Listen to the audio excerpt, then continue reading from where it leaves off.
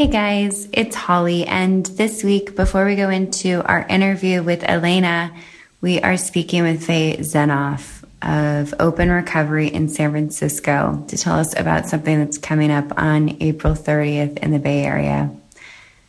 So that first, and then stay tuned for our episode. Hi Faye, how are you? Hi, I'm so happy to be here talking to you. Yeah, thank you. I'm excited about it too. So I was put in touch, it's interesting, I was put in touch with your organization through a few mutual friends. I lived in San Francisco, and a couple of yoga teachers, Stephanie Snyder and my friend Allison, both had heard about this and said this is a great thing. Open Recovery, the Open Recovery event that's on April 30th is what I'm talking about. And so I thought it would be great if we could just chat a little bit about it and what it is, how you came to become involved in it. So, great. So, yeah. Well, let's start with the event itself, since that's how we got connected. So, cool. April 30th in San Francisco at Crissy Field is Road to Recovery, which is the second annual event of its kind, which is a celebration of all the paths to recovery and life in recovery. So it's to build recovery community, to educate the general public, but really to celebrate with family and friends what life looks like in recovery, so we can really shift the paradigm so people aren't just thinking about addiction. Right. And this is so interesting. This is like part that I think really confounded me when I was in recovery and in early recovery, which is that it's something that is really set up in society, as you said just a minute ago, to be treated in more of a crisis intervention. Like we really, really focus on treating addiction in spectrum, and we really focus on just that part of it. And also it's really set up for people to recovery is really set up for individuals to work it alone, like instead of cancer recovery. Like cancer is you involve like my mom was going through cancer, was recovering from cancer when I was recovering from addiction. And so it's just a juxtaposition of we don't have things like this. Yeah, absolutely. And I found the same thing myself as well. And actually my mother was recovering from cancer as well. And we go to specialists and centers, and they get passes to gyms and, cakes and all the whole thing. Crazy.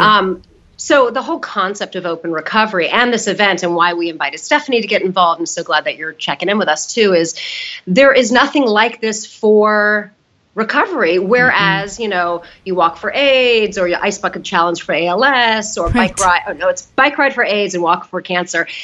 There's nothing like this. So we're all, stigmatized, invisible, silent. And so what we have done is create this opportunity by creating this empowering experience. So there's yoga, there's a 5K, there's music, there's inspiration, there's dance, there's meditation, there's speakers, there's authors, there's art projects, there's a kids zone. It's really a half day of celebration. That's so cool. Yeah. And And this is the second time that you guys have done it, right? It was the first time was last year?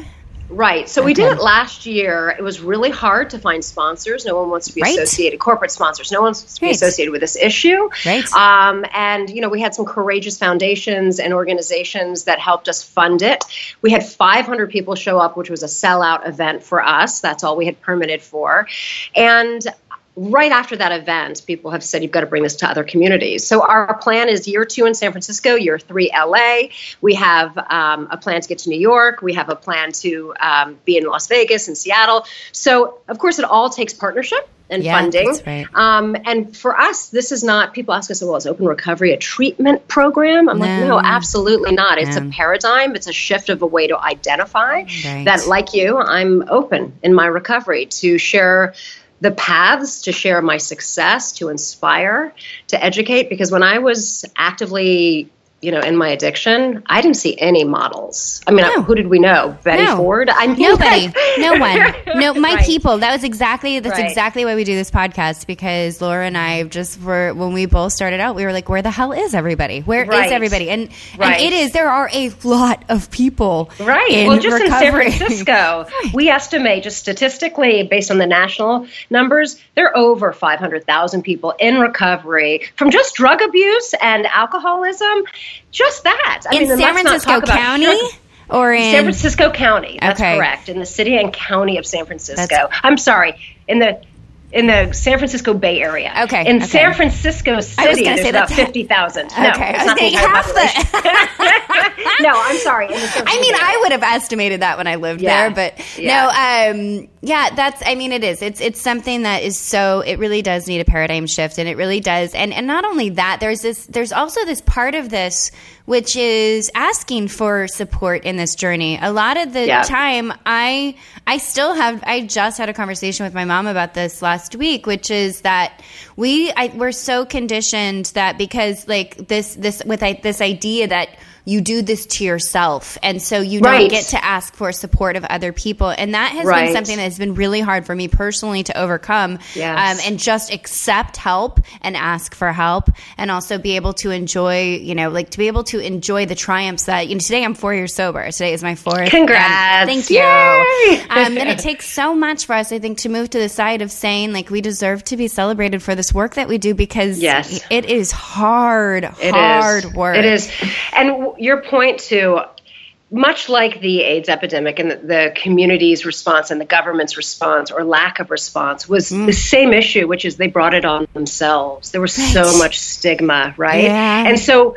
the change paradigm there is when we had people come forward and say, this is what it looks like to have HIV. This is what it looks like to be a homosexual. This is what it looks like to stand with pride in our identity. We do not deserve to die. We didn't bring this on ourselves. That's right. I mean, it took years for this paradigm shift to understand that we need to treat this like we treat all other conditions with respect, right? But it did require the individuals themselves, the silence equals death. And that's what I was just going to say. Silence equals death. It changed everything. It changed everything. That's right. That's right. Well, I'm so excited. So the event, again, is on April 30th at Crissy Field in San Francisco. It's a half-day event. So there's a registration site, which is really important because we as a nonprofit organization are trying to host this together with partners. So we don't even have it covered yet. So it's a fundraising to, first of all, cover the site, cover the event, and then secondly, to help create recovery programs in our community. So it's roadtorecoverysf.org. This is one of the three things that we as an organization do, which is to help change the paradigm of recovery. This is empowering personal experiences in community. We also have recovery workshops to bring into workplaces because the majority of people who are in recovery are working people. Yeah. But how do we create awareness in the workplace? And then we also have an ad campaign that's right now on Muni buses, which is This is Recovery, and that's just general education about what recovery looks like. Oh, that's amazing. Yeah. It's so absolutely necessary, and I'm really excited to participate next year. Good. And you have, and Stephanie Snyder is teaching a yoga class. Who else do you guys have? Right. Well, so we have a bunch of different specialists coming, an instructor. Stephanie's going to be leading the post 5K stretch. Yes. We have yoga 12-step recovery. We have Against the Stream doing meditation. We have, we have a great group. That's so awesome. Mackenzie Phillips giving a talk.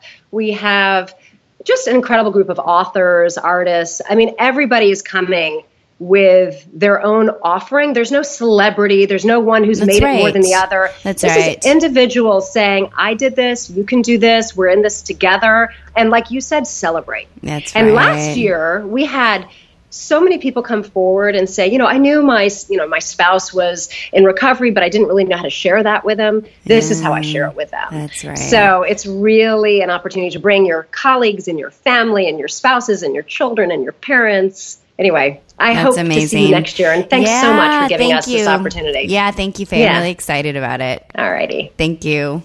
Okay, be well. Bye. Bye. Happy birthday. There is hope for us yet. We are young, we are wet. I am Laura McCowan. There is no time for despair. And I am Holly Whitaker. And this is Home Podcast. And so it would begin. It's distracting. No, I'm not distracting. Your mini-me is distracting. It's just it's so funny because I don't... Tell people what just happened.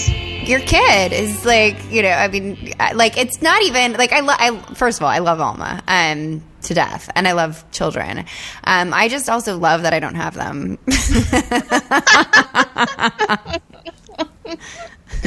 Yeah. Yep. I am the aunt that I hated growing up.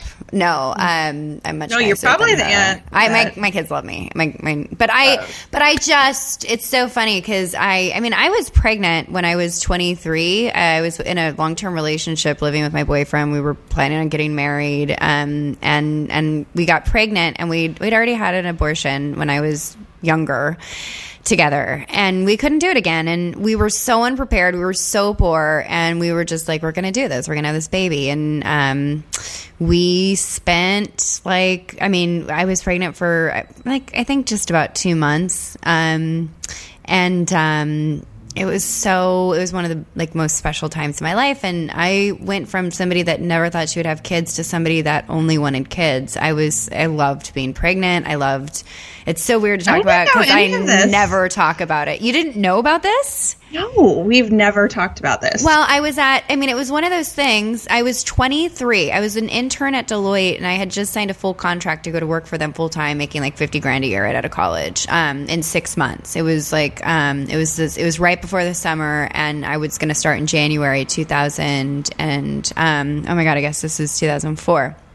And so Steve was living in Fresno. We'd been together since I was 18. And I took a pregnancy test when my sister and mom were visiting. My sister I lived in Santa Cruz. My sister lived in the apartment next to me with her boyfriend, and Steve, I think, was planning to move there anyway. We got pregnant the night I graduated from college, actually, like the night of my ceremony.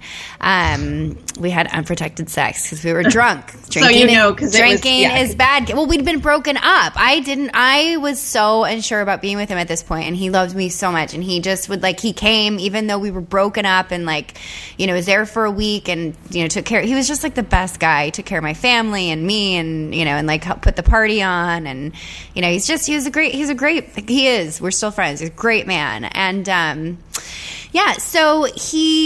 so we had unprotected sex, and we weren't even together. And then maybe a couple weeks later or a month later, I guess, I was going to the bathroom or not going to the bathroom. I just decided to take a pregnancy test, even though my periods were irregular, and because something was going on. And I was pregnant, and I went to breakfast with my mom and my sister, and then I was looking around at babies. I called Steve immediately, and I was like, fuck, and he was Catholic, and he's like, I don't know if I can do this again. And I was like, I don't know if I can do this again.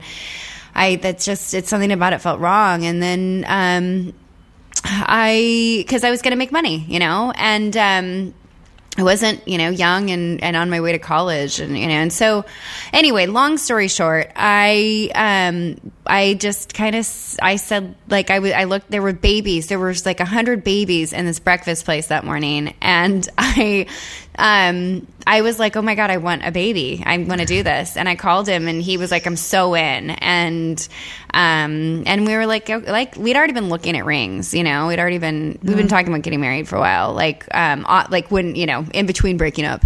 And, we're breaking up. I want to get married. I mean, can you imagine? You're like that almost happened. Right. Well, and for 2 months, and we told everyone, and it was a weird time in my family. My mom wasn't really supportive of it. It was a weird thing, and my dad was super supportive of it, and his family was so supportive of it, and that made me grieve the abortion. The miscarriage made me grieve the abortion. All of it made me grieve the abortion. I'd never dealt with the abortion, and and so I was just so.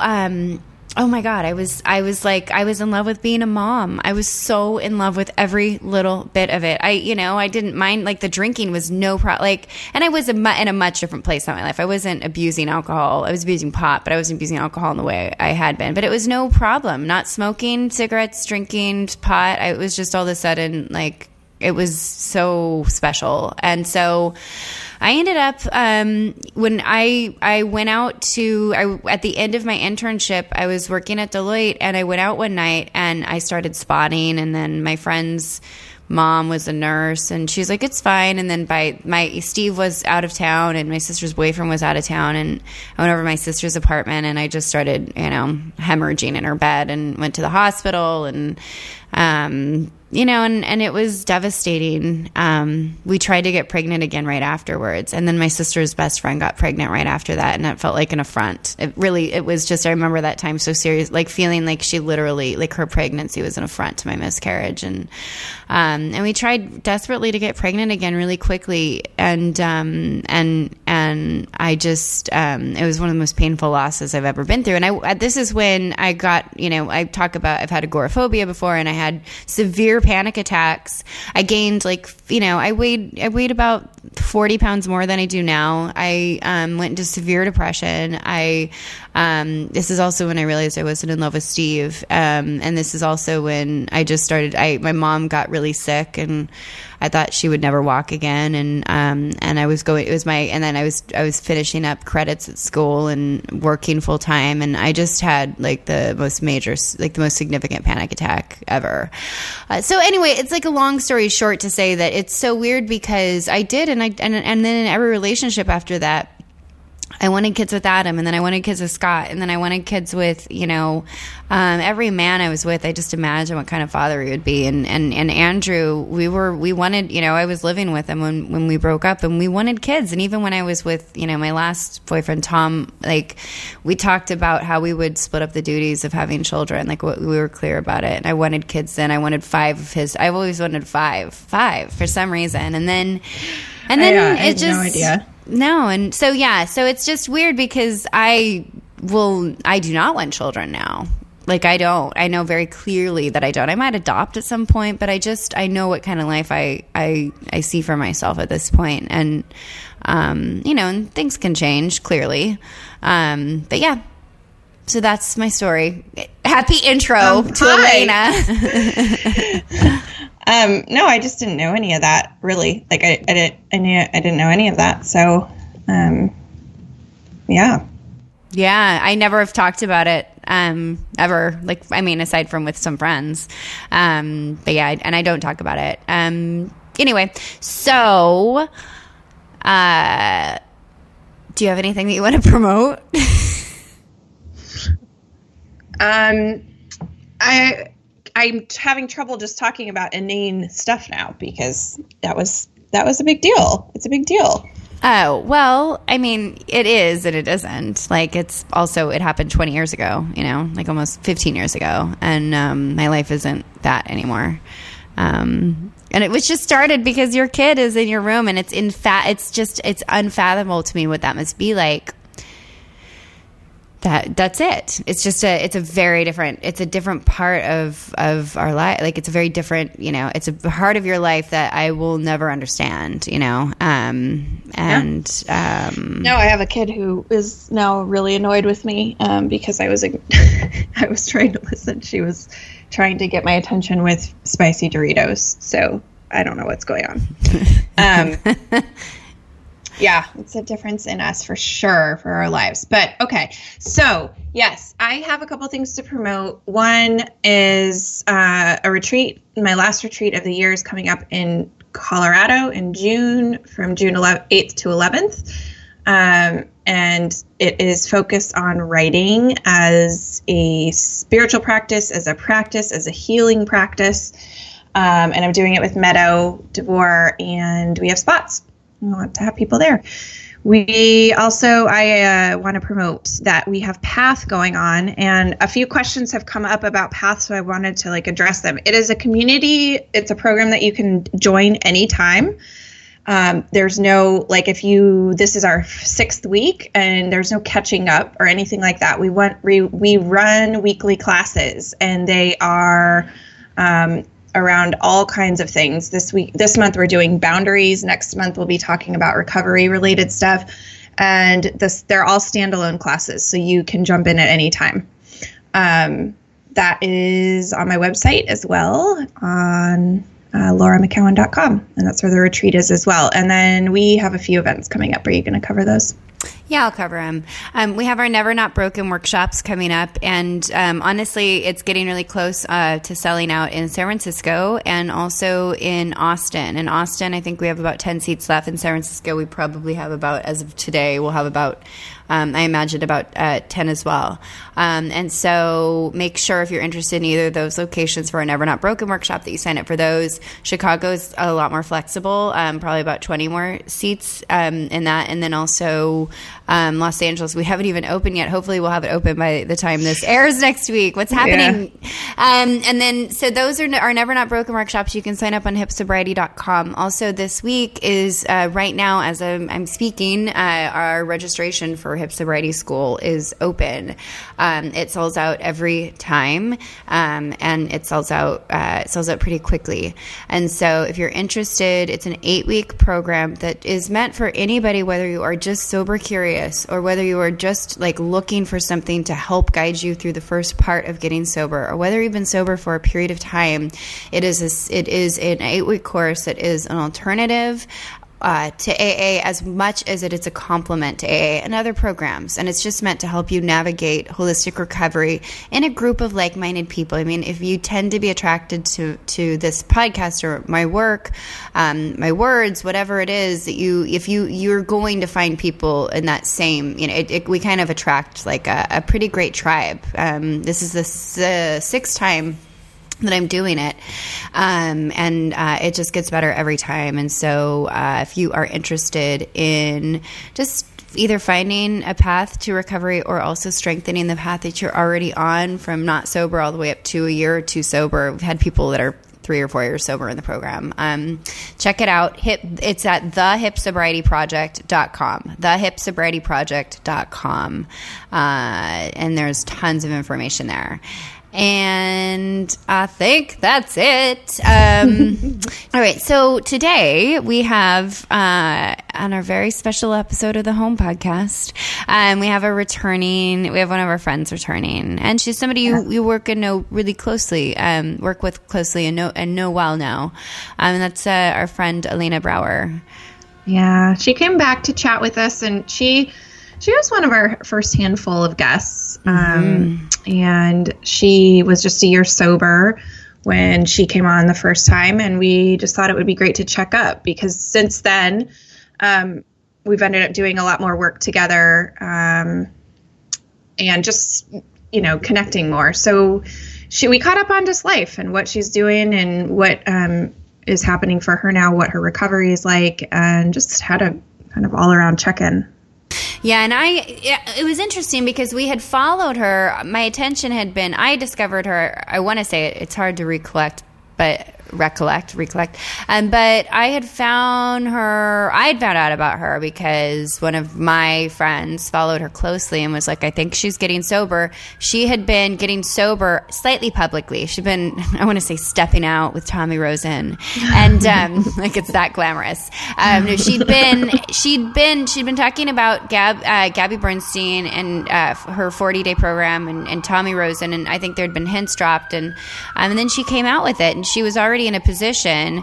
She's already a healer and somebody that had a huge following when she came out, which was remarkably brave. And then you'd been following her for years, and then we had her on, a year as she was a year sober, and then from there you work with her now with doTERRA, and you've also, I want to say I found she gave us a copy of her meditation program after our last call, and it's really funny, but I meditate with her a lot. I love her guided meditations. She's got an amazing voice.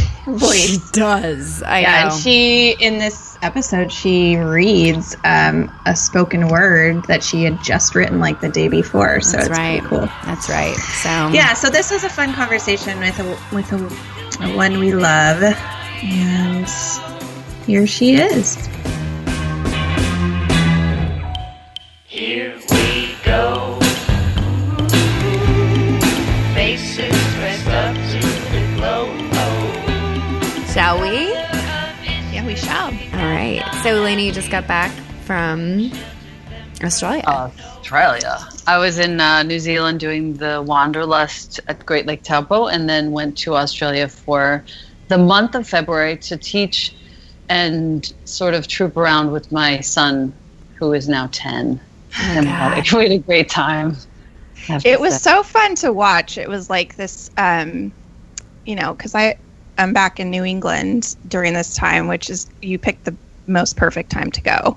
And it was just like, oh, right, there's like life that looks like that. It feels like that. Right. Sunshine. That happens. That happens. And you're going to do that. I mean, you're doing that you just said before we started, you're going to do that every year now. That's what's up. Yeah. Yeah. And it's so interesting because we don't take advantage of stuff like that. Like, I just randomly booked a trip to Rome. I'm already going in June. That's like my happy place. And then I just booked an extra trip for May for a week.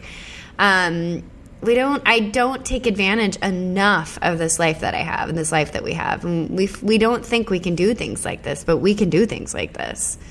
Yeah, that's it. I just chose to ask his teacher, so we're going to try and do it every year. And she said, great, he did all his homework. We're going to work it out. Perfect. Yeah. He'll remember that month a lot more than he'll remember sitting at school. Yeah, right. Right? And we stayed on top of it, which is good. Yeah. That is good. So we're having you back. We had to actually look to see when you were on. The first time it was over a year ago, and my memory of it was I was sitting in my closet. Yes. Recording in my closet, and I remember the sound being kind of wacky. And in that year, like, so much has happened. So we wanted to catch up with you and just catch up. Did you guys know each other then? No. And then I knew who you were, obviously, and we had had a little bit of an exchange on Instagram, but no. Yeah. And now you guys are, I mean, Laura, you're doing a lot of the doTERRA stuff, and you guys are close. I mean, it's so funny because it seems like a long time ago. It really does. Things are happening quickly and swiftly, and it feels like everything is sort of packed together now in a different way. I don't know. Yeah. So that's why I think a lot has happened. And in a funny way, it was just this morning kind of reconfiguring Wednesdays is a good day for that for me. I have slated in 2 hours of movement of any kind. And it involved laundry and hiking and reorganizing my books and desk space. And what I realized is a lot has happened this year. Laura and I, and Holly, you too, we've built a business. We are, at the same time as we're growing, I feel like I'm simplifying a great deal. I've narrowed it down to 2 things that I want to study and 1 business, and that's it. Yeah. Okay. So I know I have so many questions from that right there. Yeah. I want to talk about the 2 things that you want to study. Yogarupa Rod Stryker. I just want to study with him, and I'm doing everything I can to get to him and study with him online. Is he Rod Stryker's in Oakland? No, he's in Colorado. Okay. That's so funny you said that, because I was about to send you an email and say I have this call or I'm drawn to him. I don't know why, because I've never studied with him, and I want to take his anatomy thing on Yoga Glow. Should I? The Vinyasa Krama. Mm-hmm. That one. That's what is sequencing. What is his thing? He is a student of Panditji Rajmani Tiganayat, and he that lineage has its home at the Himalayan Institute in Pennsylvania and in Khajuraho in India. And what I love about Rod is that he is a student. He's a student of his teacher. He studies the Tantric philosophy, Sri Vidya. If you wanted to look at a couple of books, I would recommend probably The Secret of the Yoga Sutra would be the first place to look, by Pandit Rajmani Tiganayat, where he breaks down all the sutras. I can't describe for you the feeling that I get when I'm with him, which is 20 years worth of steady presence in my life. He is the one who moved me to get sober. Really? I didn't know that.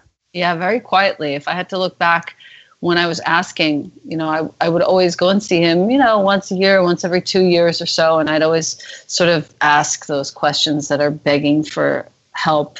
And he would always say the same thing in some different way, which is something like, substances create wrinkles in your energy, and you don't need them. You have your meditation practice, you have your mantra, you have your yoga. You need nothing else. I swear you're not getting a better insight. So I'm so curious about that, because what were your questions? Did you ask him specifically, should I get rid of, should I stop smoking pot? What did you ask him? No, it was always just, what's your stance on substances these Gotcha. days? It's always the same stance, of course. But it's somebody just checking again. What do you think now? Right. So interesting. Okay, so that's fascinating to me, because I have wondered who your teachers are. I know that you have you study with him. I know you you're doing a retreat with him and later this year or something. But we've had one together that we've co-taught. There's another one coming up this summer in Germany, and it's obviously a privilege to teach with him. But really, I've taken on my studentship with him, and made it known and been very clear with him that that's where I'd like to go and sort of focus my energy. And of course, I study with also 2 different Kundalini teachers here in New York, but not super regularly. I have my own sadhana in the morning. And I also study with Abby and Naveen, who teach variations of Katona yoga, which has really helped my body a great deal regarding, my sort of structural overall wellness with regards to, how I arrange my body in Hatha yoga. They're unparalleled. Yeah. Interesting. Yeah. And what's the other thing? What's the other area? And the other area is my business. I'm going to start studying with Deb Erickson, who's the queen of network marketing. And wow, have I already experienced a shift in my mindset from studying with her for just a few days, watching her and listening to her and really taking it seriously, doing her worksheets and redefining what my business means to me. I want to help millions of families, and I needed, a concrete mentor. And she's like a combination of my mom and Carol Beese. Oh my God! What? Who knows everything about network marketing? And does she have that amazing, Chicago accent? She kind of does. She has. I don't know exactly where she's from, but she's just so funny and she's so free, and she's, she knows her space. Yeah. And so it's very fun to learn from her. And the truth is, I really want to grow a thriving business. I'm enjoying being more charitable and saving a lot more money. I'm enjoying investing my money. I'm enjoying learning about all of that space and, really growing up. And it's a joy, to have both a really deep spiritual practice and teacher, and then to have a really strong understanding of what it means to be a woman owning a business. Yeah. Can you talk a little bit about, I think it's a really interesting concept. There's a lot there's a lot of baggage around money. There's a lot. And I've done a lot of work with it over the last couple of years, just in not demonizing it, not looking at it as anything more or less than energy exchange. But can you talk a little bit about because especially healers, yoga teachers, we have this idea that we shouldn't be, there is a kind of poverty mentality, and people are largely underpaid. And also this idea that money is evil, or we should, or money is this empty chase, or, can you kind of talk about how you've how your relationship with money is, and how you look at that, and how you explain that to people? So I really did not have a great relationship to money at all. And that was a lot of my childhood was spent. My parents were either very worried about it or they were swimming in it and spending it. Same. Yeah.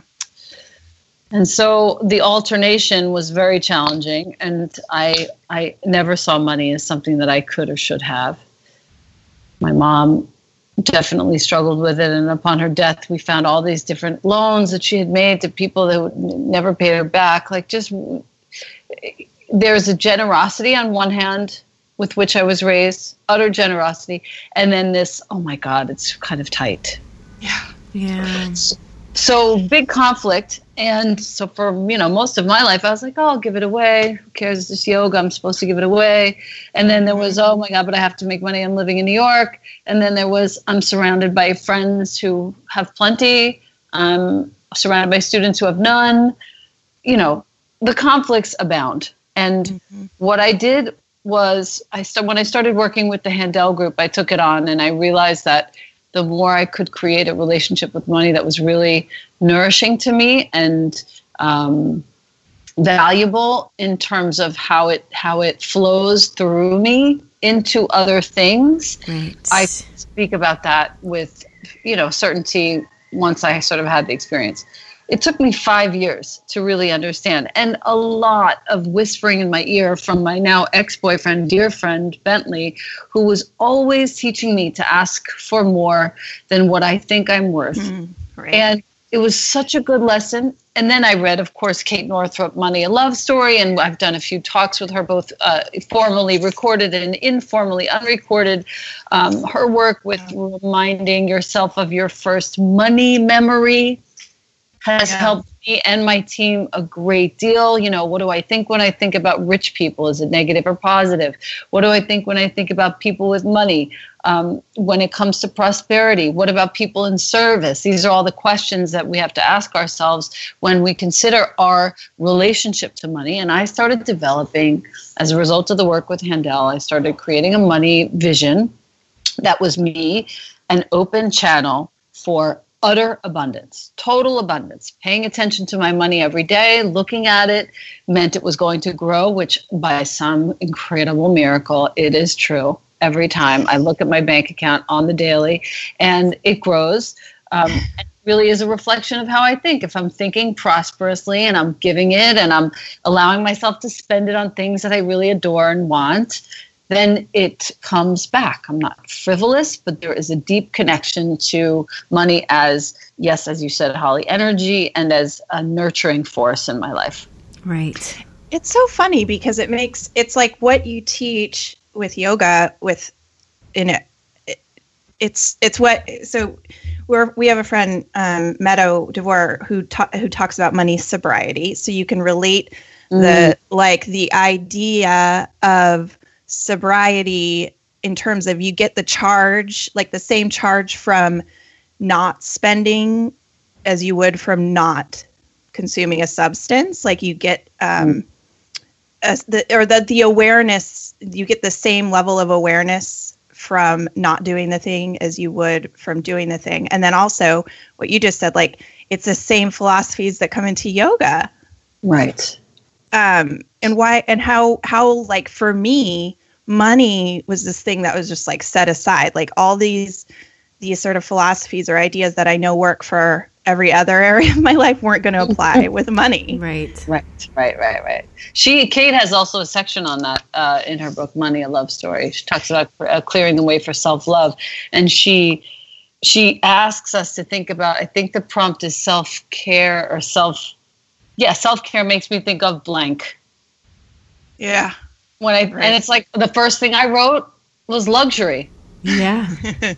You know what I mean? Yeah. And so shifting that into self-care is something I have to necessary. Do.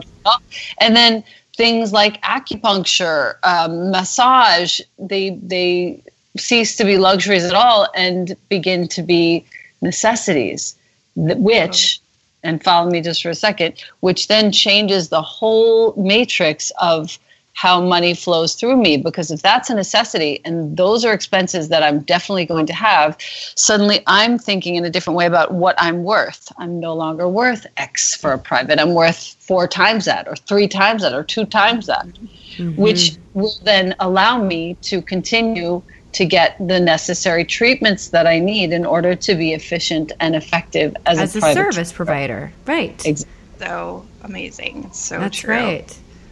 That's right. Yeah. Yeah, I've had a complete shift about how I look at taking care of myself. I mean, completely. It's gone from, and I teach that. Like, it's one of the first things I try to teach is to shift how you view this idea of self-care.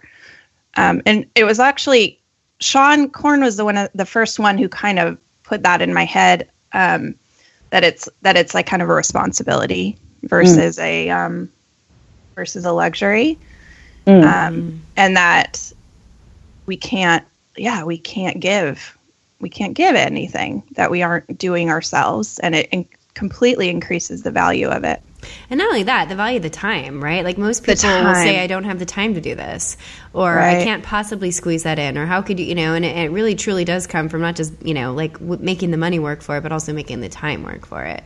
And realizing you get a return on investment in all ways when you put that first. I mean, it really does. Like, it's a bottom line issue. Like, if I do not go to yoga, if I do not meditate, if I do not take that bath, if I do not buy that essential oil, if I do not drink that tea, or whatever it is, like, then I will not be able to do all these other things. Yeah.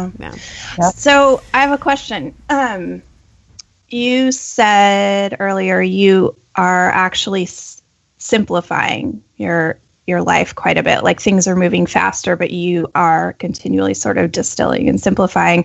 And from an outside perspective, like, you're definitely one of the people I look at and I'm like, how is she doing all of that?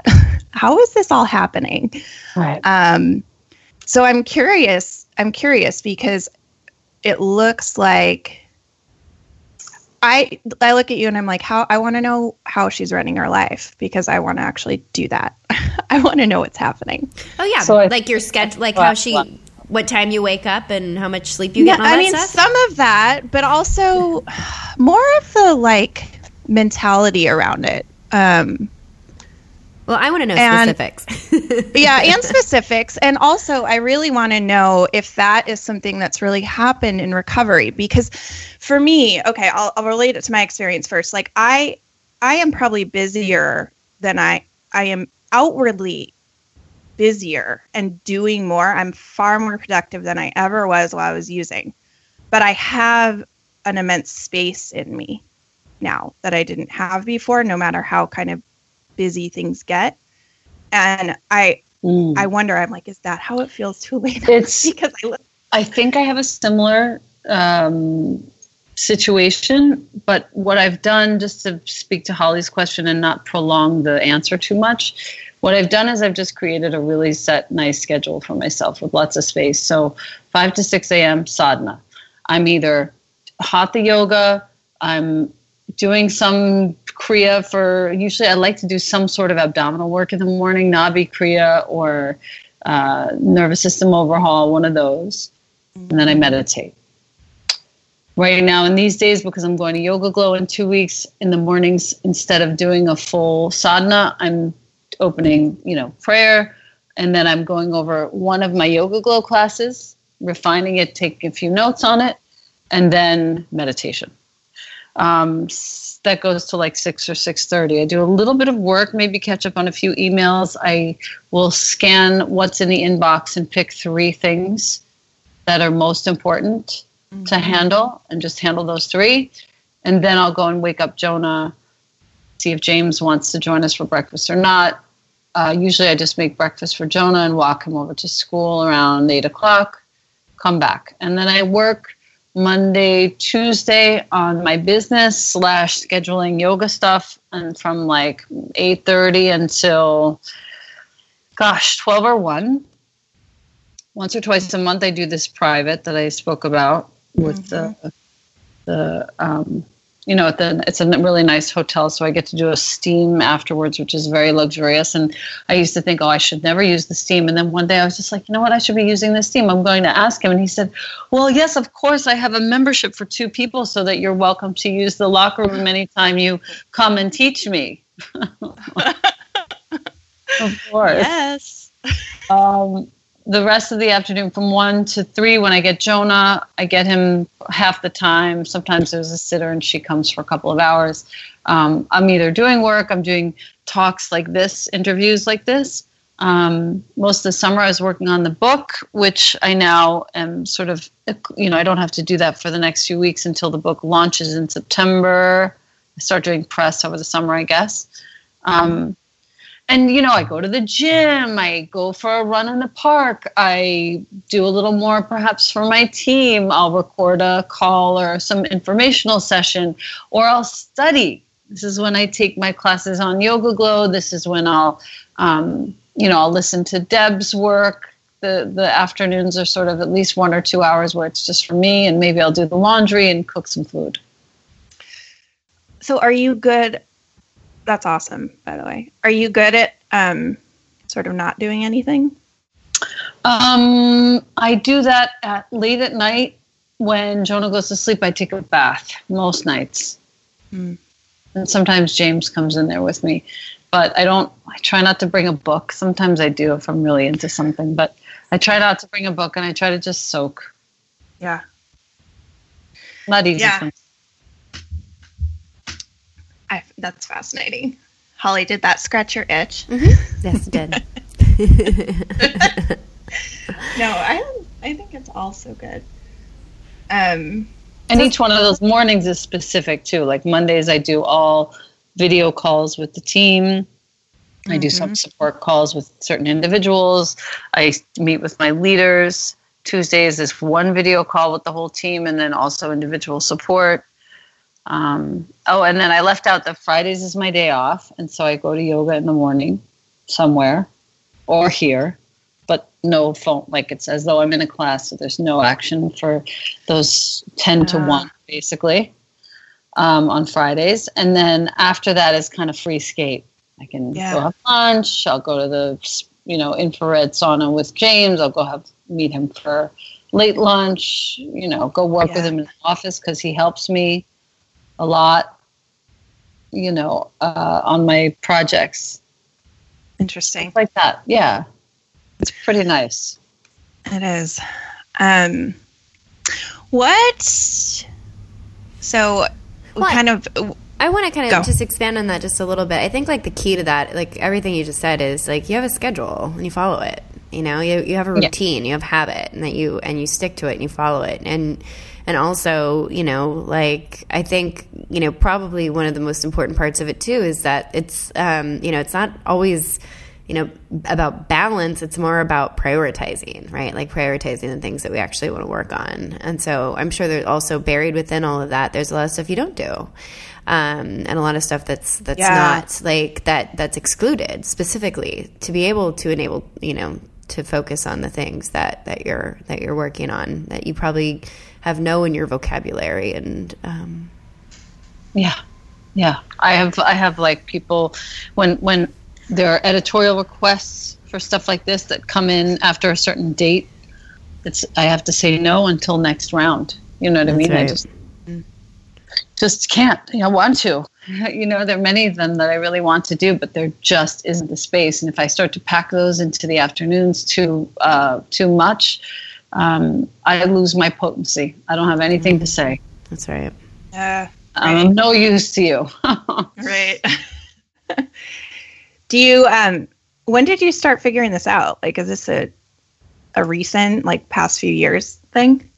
It was when the business started to pick up, when I started really paying attention to my team, and I started to see residual income coming in, and I started to see and hear, from my son coming into me when he's got a chest cold saying, okay, I've put the On Guard on my feet, I've put the breathe stick on my chest, I sprayed my face with rose water, what else do I have to do before I go to bed, Mama? Well, he's not reaching for the NyQuil.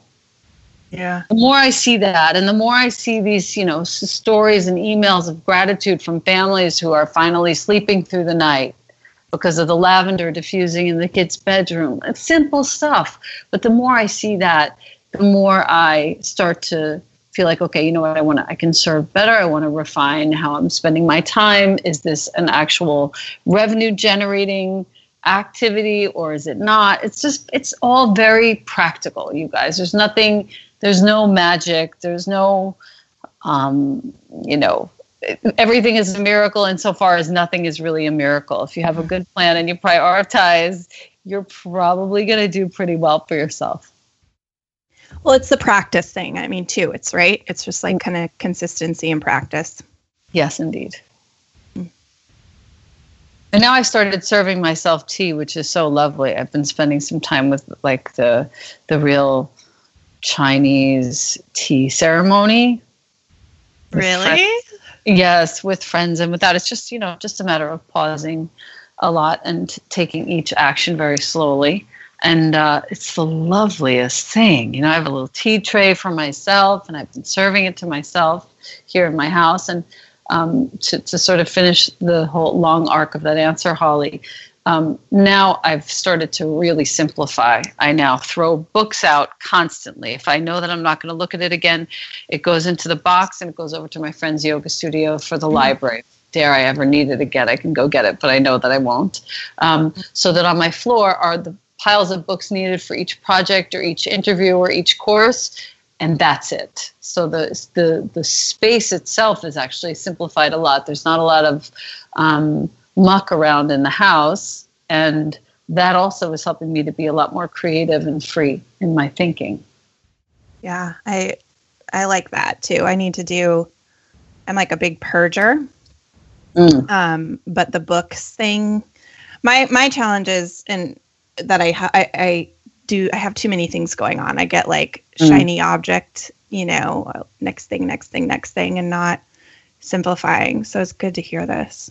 Yeah, it's good. It's good just to say no and just go home and clean out a drawer. I cleaned out 3 there are drawers that aren't that messy, but I cleaned them out last week, and wow, it's like a whole new world. James came home and was like, Elena, you're really getting everything sorted out around here, aren't you?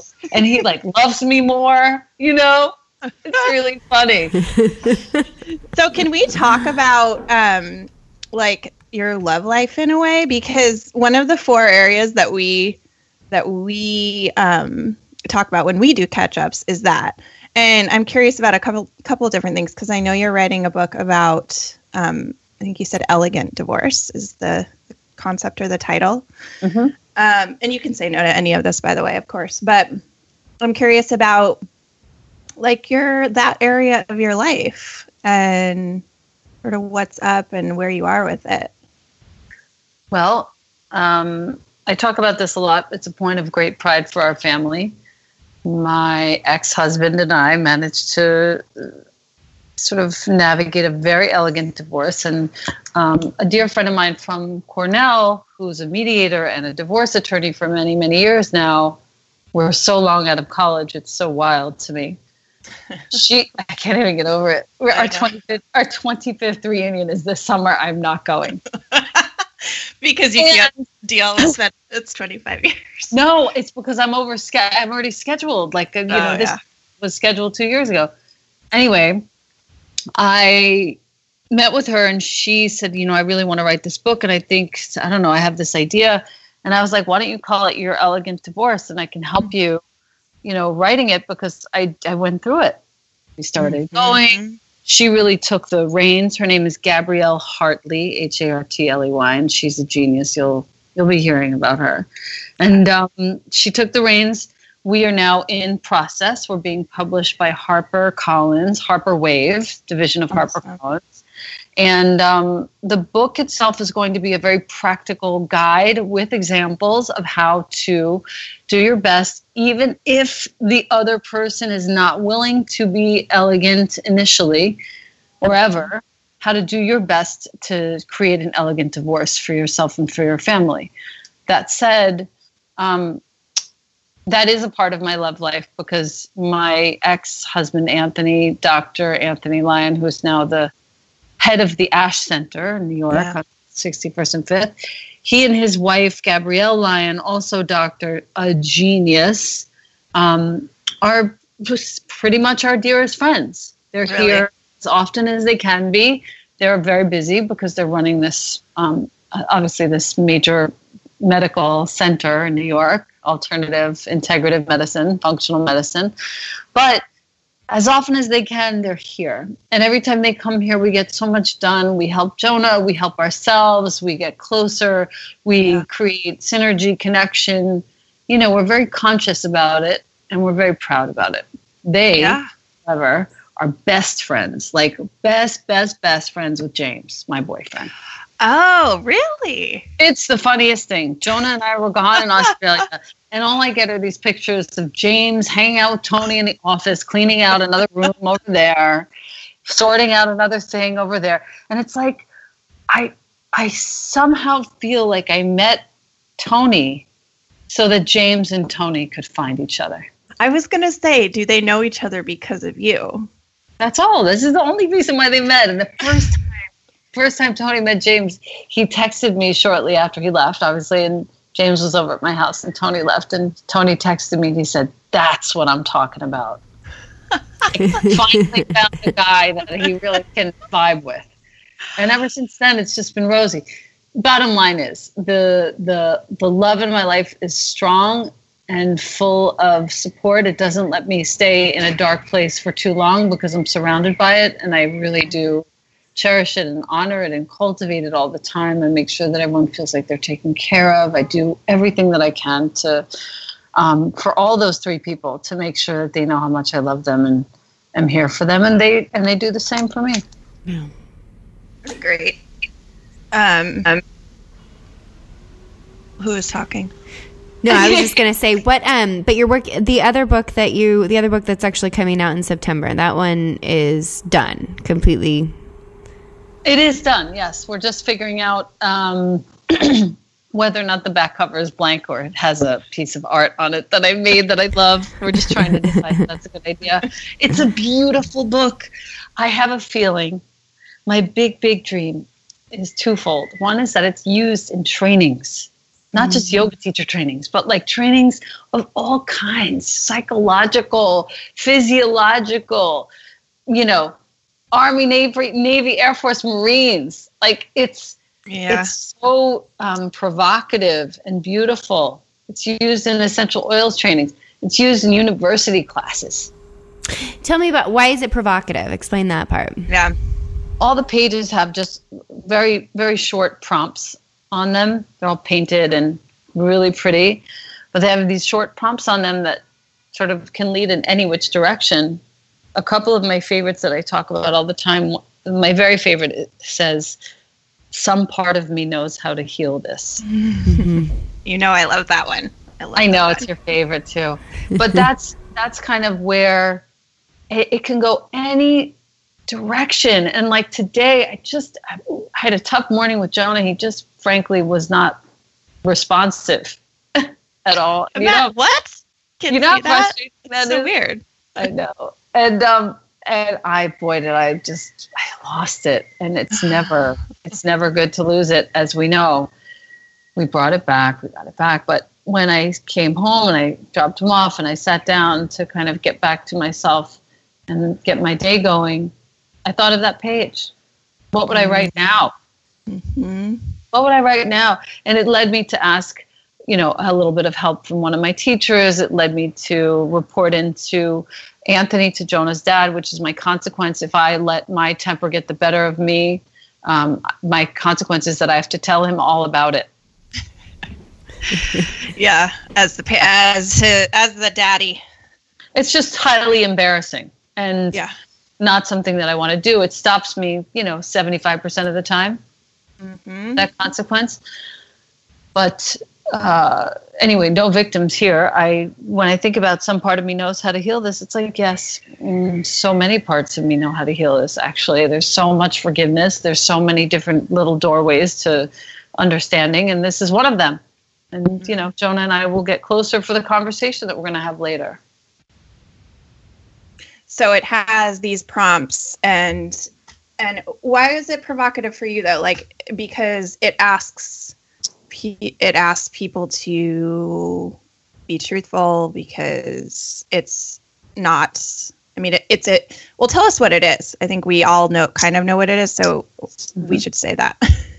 That's fine. It's basically a journal for where you get to see yourself on a page that's full of art. That's not just a guide like answer this question and fill in the blank. It's so much about what you want to amplify and what you want to distance yourself from, and what you want to be relating to, your inner life, your outer life.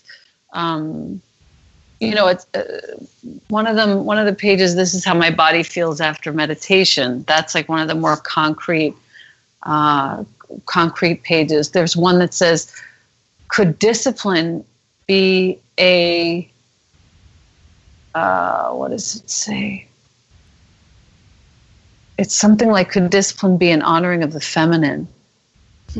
It's like, oh my God, I never thought about that. I've never even remotely even questioned that. So it's relevant for a little bit of everyone. There are a couple of other ones that I can think of. I am all of these things and I am none of them. Is one of them. I love that. This is when I feel most alive. So it could be used for anybody. So did you intend to do it for yoga teachers and then it became something else? I don't know. I don't know if I ever intended it for anyone.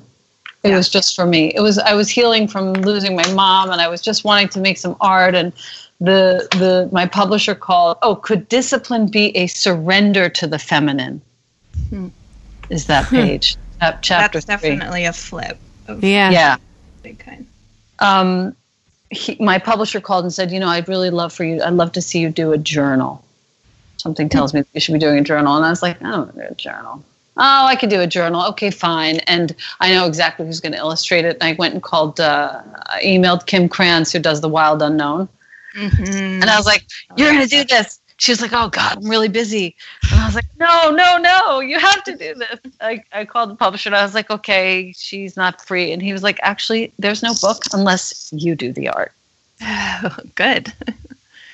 I was like, oh God. and I was horrified. It took me like a week to wrap my mind around the idea. I thought, no book, fine. No big deal. No journal. And after about a week, I thought, you know what, this is actually something I need to do. My mother, when I was in probably 7th grade, bought me a beautiful drafting table. And she said, Elena, I want you to enjoy this and keep going with your art.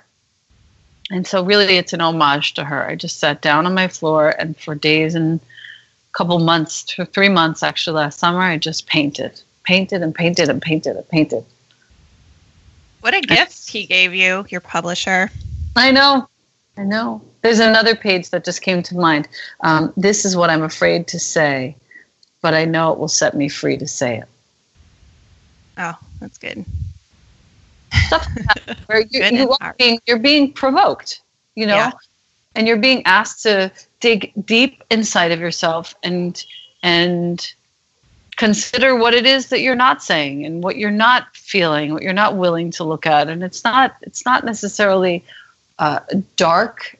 It's meant to really bring everything out into the open and help you have an open dialogue with yourself. Take care of yourself.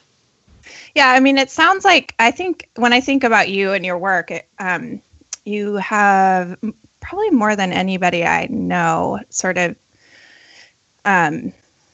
you are able to, everything comes through as very subtle but powerful.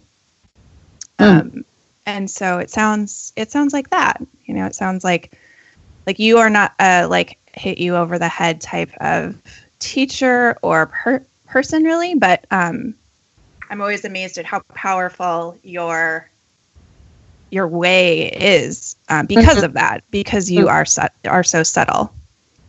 So I think it's how I want to be led. Right. Ultimately. Yeah. Yeah. Right. I don't want any more than I don't want to be banged over the head with it. I just want to be led in a quiet and subtle way. Yeah. Yeah. I understand. I do. Yeah. And we teach how we want to be taught, truly. Yeah. Yeah. I think so. And that's okay. So that's Through Sounds True. Practice You Through Sounds True, and that comes out in September. September, yes. Okay. Can people pre-order it now? Not quite yet, but as soon as they can, I'll let you guys know. I appreciate that so much. Yeah. Oh, good. Yeah, we'll have some fun with that. Yes. Sure. So your sobriety. So how long have you been sober now? I got 2.5 years, my girl. Is that right? Wild. Right, 2.5 years. It's actually just 1 month shy of 2.5 years. I have April 21st. That's amazing. And how does that feel?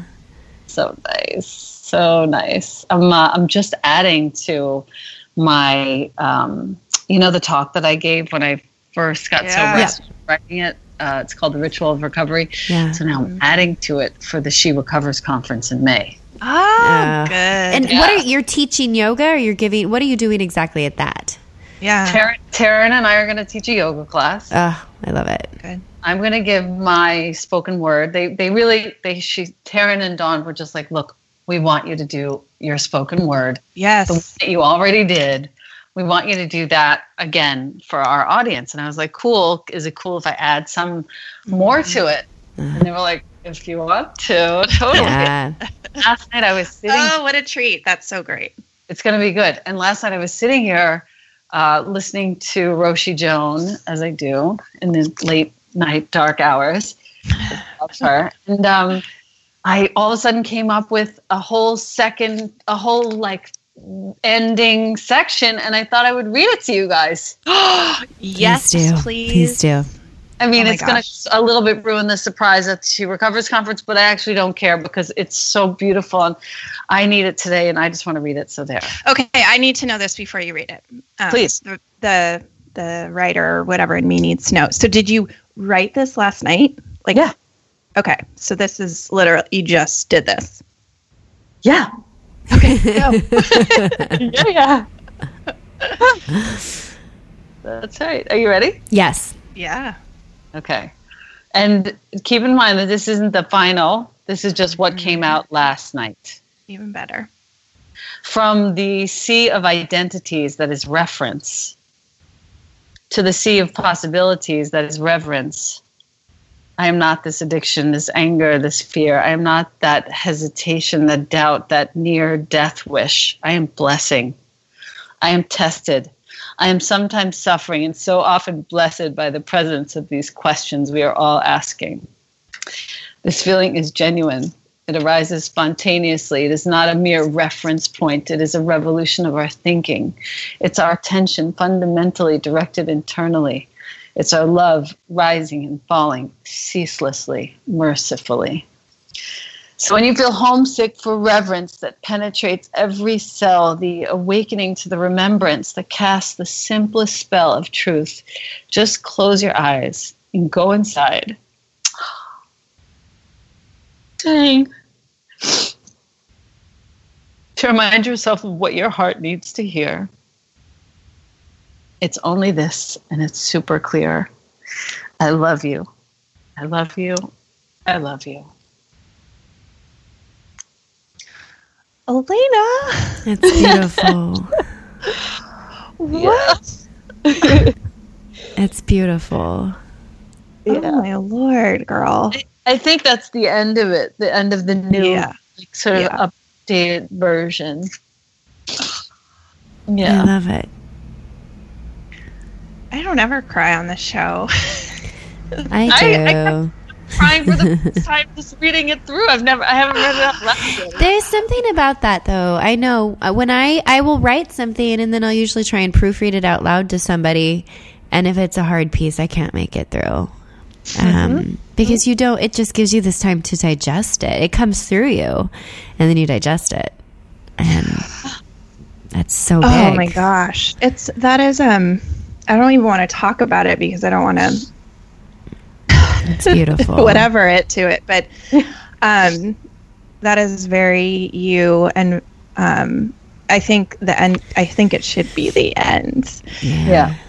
because feels that's where and it's perfect that this is sort of the evolution of that piece, because you land at the I love you.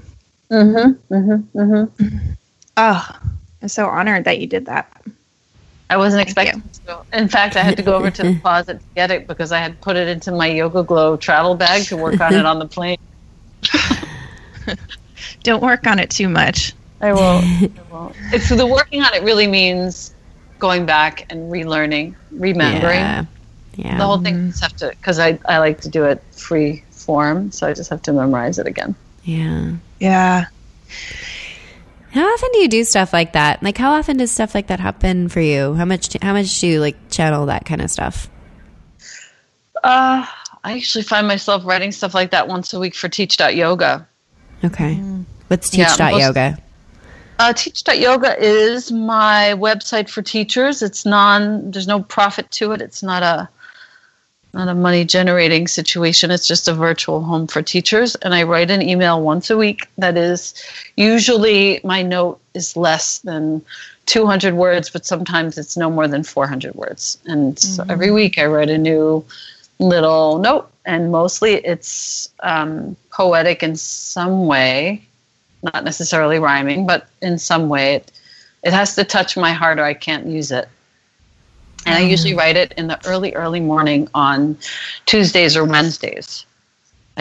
Whatever's happening for me at that time, I find a photo that I've taken within the past week. I then write, like, what actually could I share of my own experience that's valid? This week it's going out tomorrow. It's about neutrality. But it's whatever is touching my heart, Yeah. And so I write basically once a week. It's like, it's a good practice for me. It keeps me on my toes and it keeps me receiving. Yeah. Yeah, the spoken word thing is so interesting because well, first of all, that's poetry. Like, poetry has this weird thing for me where I feel like I'm not supposed to write it. Like, I shouldn't offend it by trying to write poetry, but I actually really like writing it. And it's a silly thing for me to think. And when you were reading that, I would want to look at that again and like listen to it again and listen to it again. But when you were reading that, I was thinking of what David Whyte says about poetry, where it's like the language for which your ego has no defense. Like, when you were reading that, I was like, oh my God, she's a poet. she's writing poetry. Wow. I don't know what my point is, but it's just, you're very good. You're very good at it. I'm grateful. I'm glad you let yourself do it. Yeah. I have the opposite experience of poetry. I believe, like, I always, when I look at poetry, I'm like, anybody can do that. Not me. But I don't know. Let me actually rephrase that. It's not that anybody can do that. It's like, I think anybody brave enough to claim something as poetry gets to claim something as poetry. It is not my thing. It's never been my thing. It's hard for me to read, and I would never try and write it. You said something a long time ago. You said poetry is slow and I'm fast. That's right. But you posted a Mary Oliver poem the other day, so I like let some of them, and usually the way I'll pick it up is if somebody really thrusts it in front of me, and it's not to say that poetry's lost on me or I don't appreciate it. Like, I know, when I read something like not Stephen Pressfield, Stephen Cope's work. He loves poets. He always is, highlighting some piece of poetry, and he got me to love Walt Whitman.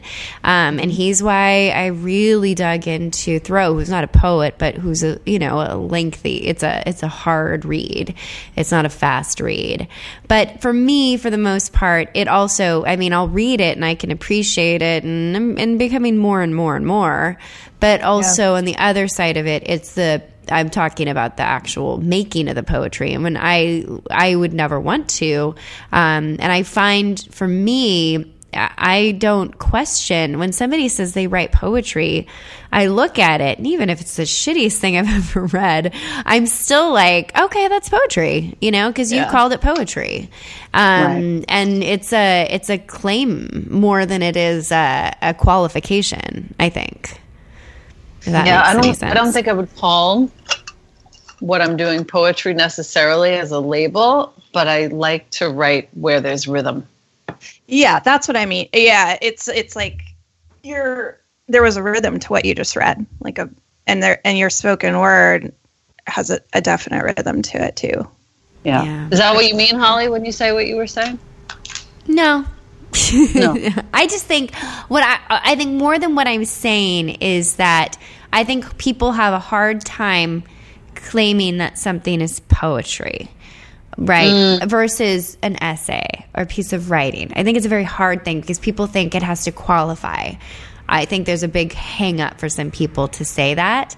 And what I see from this side of things is that if you put something in front of me and you call it poetry, I'm going to say, okay, that's fine. I'll read your poetry. Doesn't mean I'm always going to like it, but people put really awful essays together and it's still an essay. So, because they call it an essay.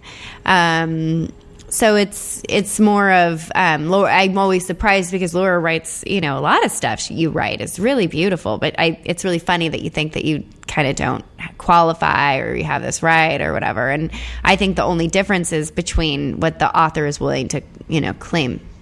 Yeah, absolutely. No, it's just more of an observation, I guess, than anything. But it was, regardless, I read what you just wrote as poetry, right, Elena? That is,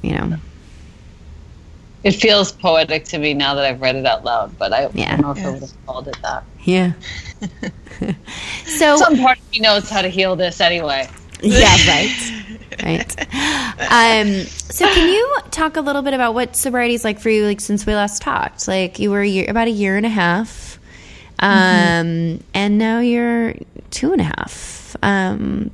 What's happened in the last year for you?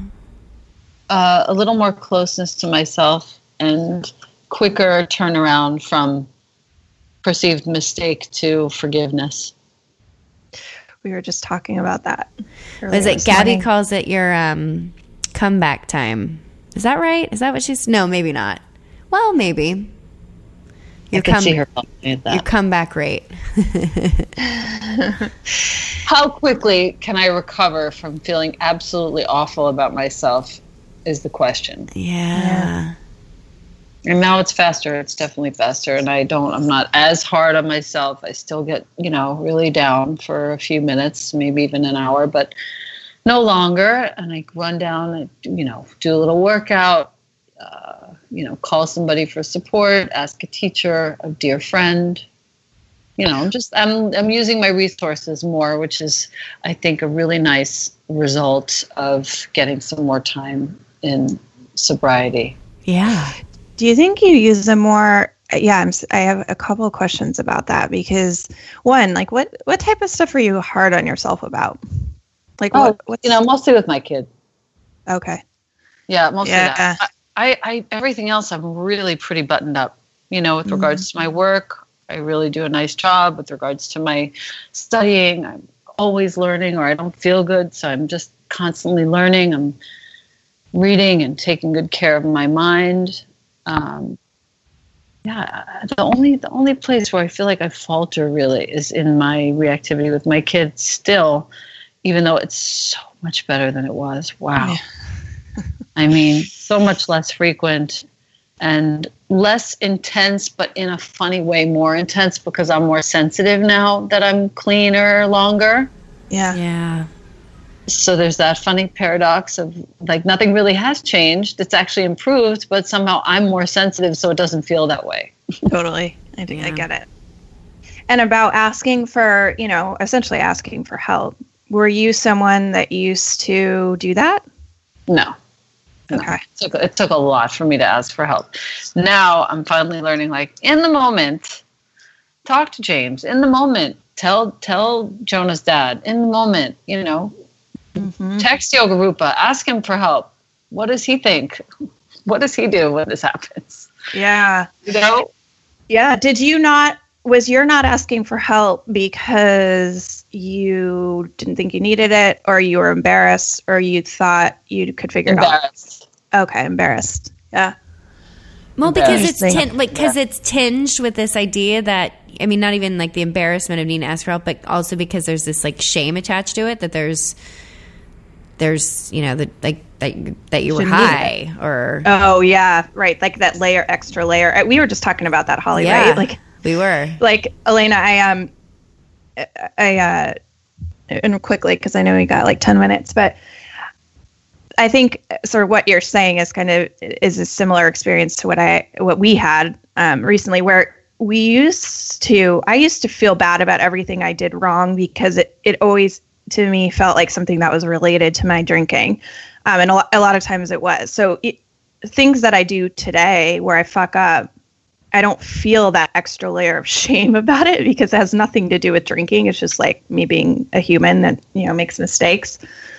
Well done. Well done. Oh, I thought you said hold on. I was That's what I thought you said too. No.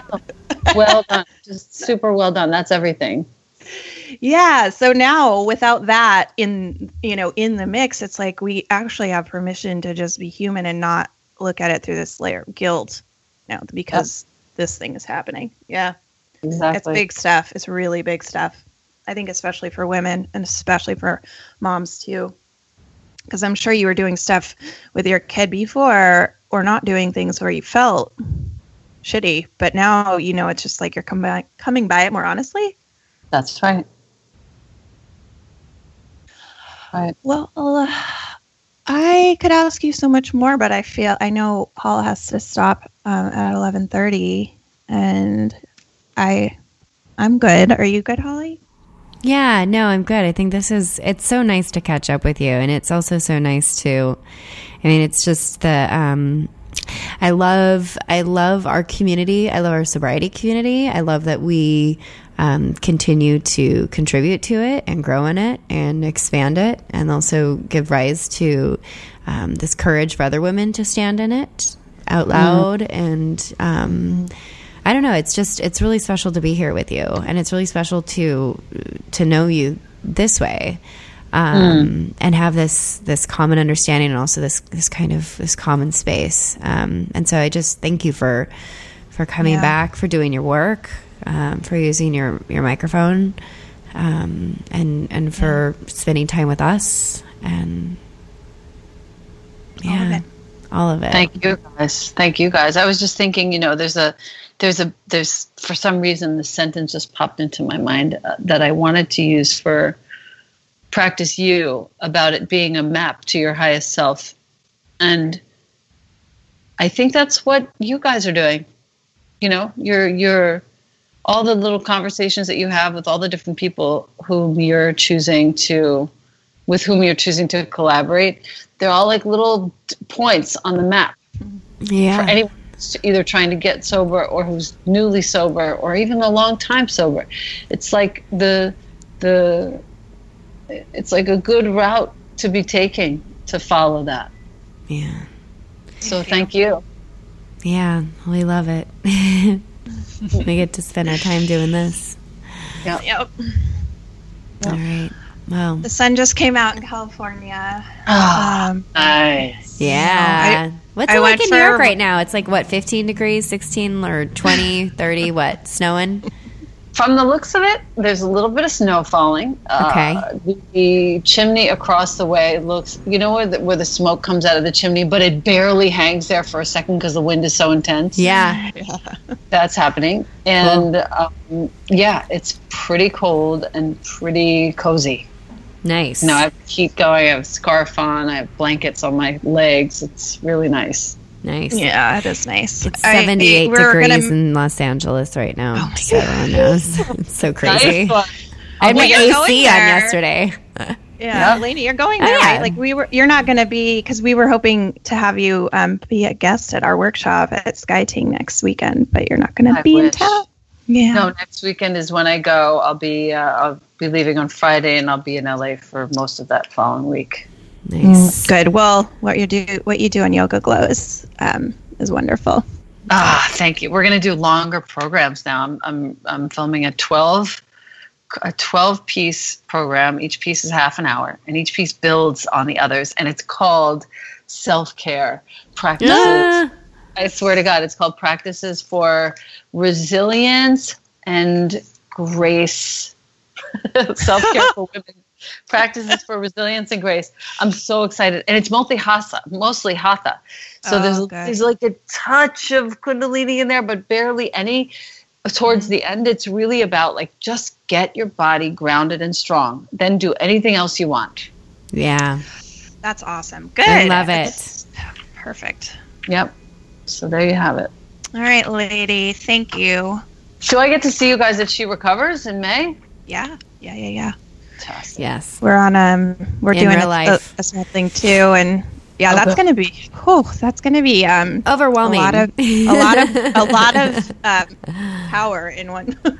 That's right. You know what that's going to be? The culmination of a lot of great work on the parts of a lot of great women. Yes. And as long as we can just stay grounded and that's what I'm worried about. I feel like I'm already, just when I can't think about it because I feel like I start spinning. Yeah. It's a lot of energy. It'll be great. It'll be great. I'm Just excited keep feeling for your it. feet. I think it's going to be awesome. Yeah. No, it will. It will. Yeah. All right.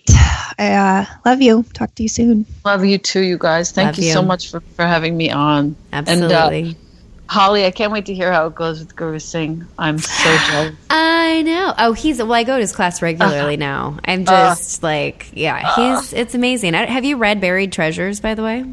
No. You should pick it up. It's his biography, autobiography, and it's about how he used to hang out. Like he used to play music in between Grateful Dead and Janis Joplin, and Janis Joplin was his friend. He was in like the San Francisco in the '60s, and then how he goes to Mexico, but to an Aztecian, completely removed village, and then goes through all of these rites of passage, and it's crazy, but it's so good, and he's a wonderful, he's just a great teacher. He's a great teacher, and I go and I see Azita Nahai, who's I see her as a therapist. She's a Kundalini yoga teacher, but she's been one of his students for 20 years. So there's just a lot of LA is just, good God, the stuff that's here. It's pretty great. It is. It's so great. So I'm taking advantage of it. So good. I'm proud of you for that. I wish I was there all the time. Yeah. Me too. Awesome. Wow. You guys can. All right. I love you guys. All right. Talk to you soon. Bye. Bye, guys. Thank you. Thank you. Thanks. Bye. Bye.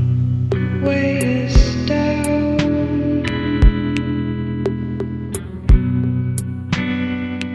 Infinitely so.